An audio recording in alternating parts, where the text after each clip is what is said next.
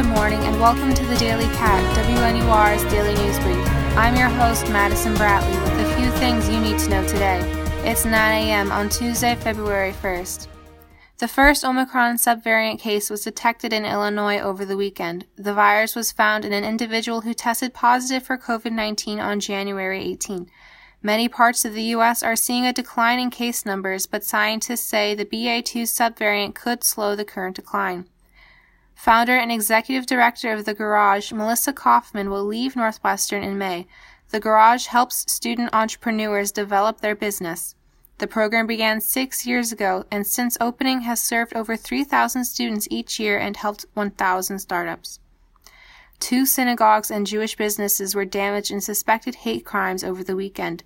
In the Westridge neighborhood, the windows of 2 kosher food businesses were smashed, the window of a synagogue was smashed, and Chicago police said someone spray-painted graffiti on a temple and a cargo container. 1 person has been arrested and awaits charges.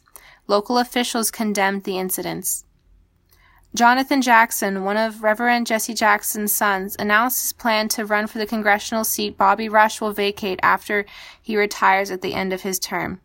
Jackson will seek the Democratic nomination in a crowded race in the redrawn 1st Congressional District, which spans from Chicago's south side and southwest suburbs almost to Kankakee. 11 other candidates seek the Democratic nomination. U.S. regulators are urging Pfizer to apply for emergency use authorization for its 2-dose COVID-19 vaccine for children 6 months to 5 years old. The company's application is expected as soon as Tuesday, and the Biden administration aims to clear the way for the shot as soon as late February. The vaccine has 1/10 the strength of the adult shot. Early Pfizer data shows the vaccine is safe for the 6-month to 5 years old age group and produces an immune response. That's all for today's Daily Cat. Live from WNUR News, I'm Madison Bratley. See you tomorrow.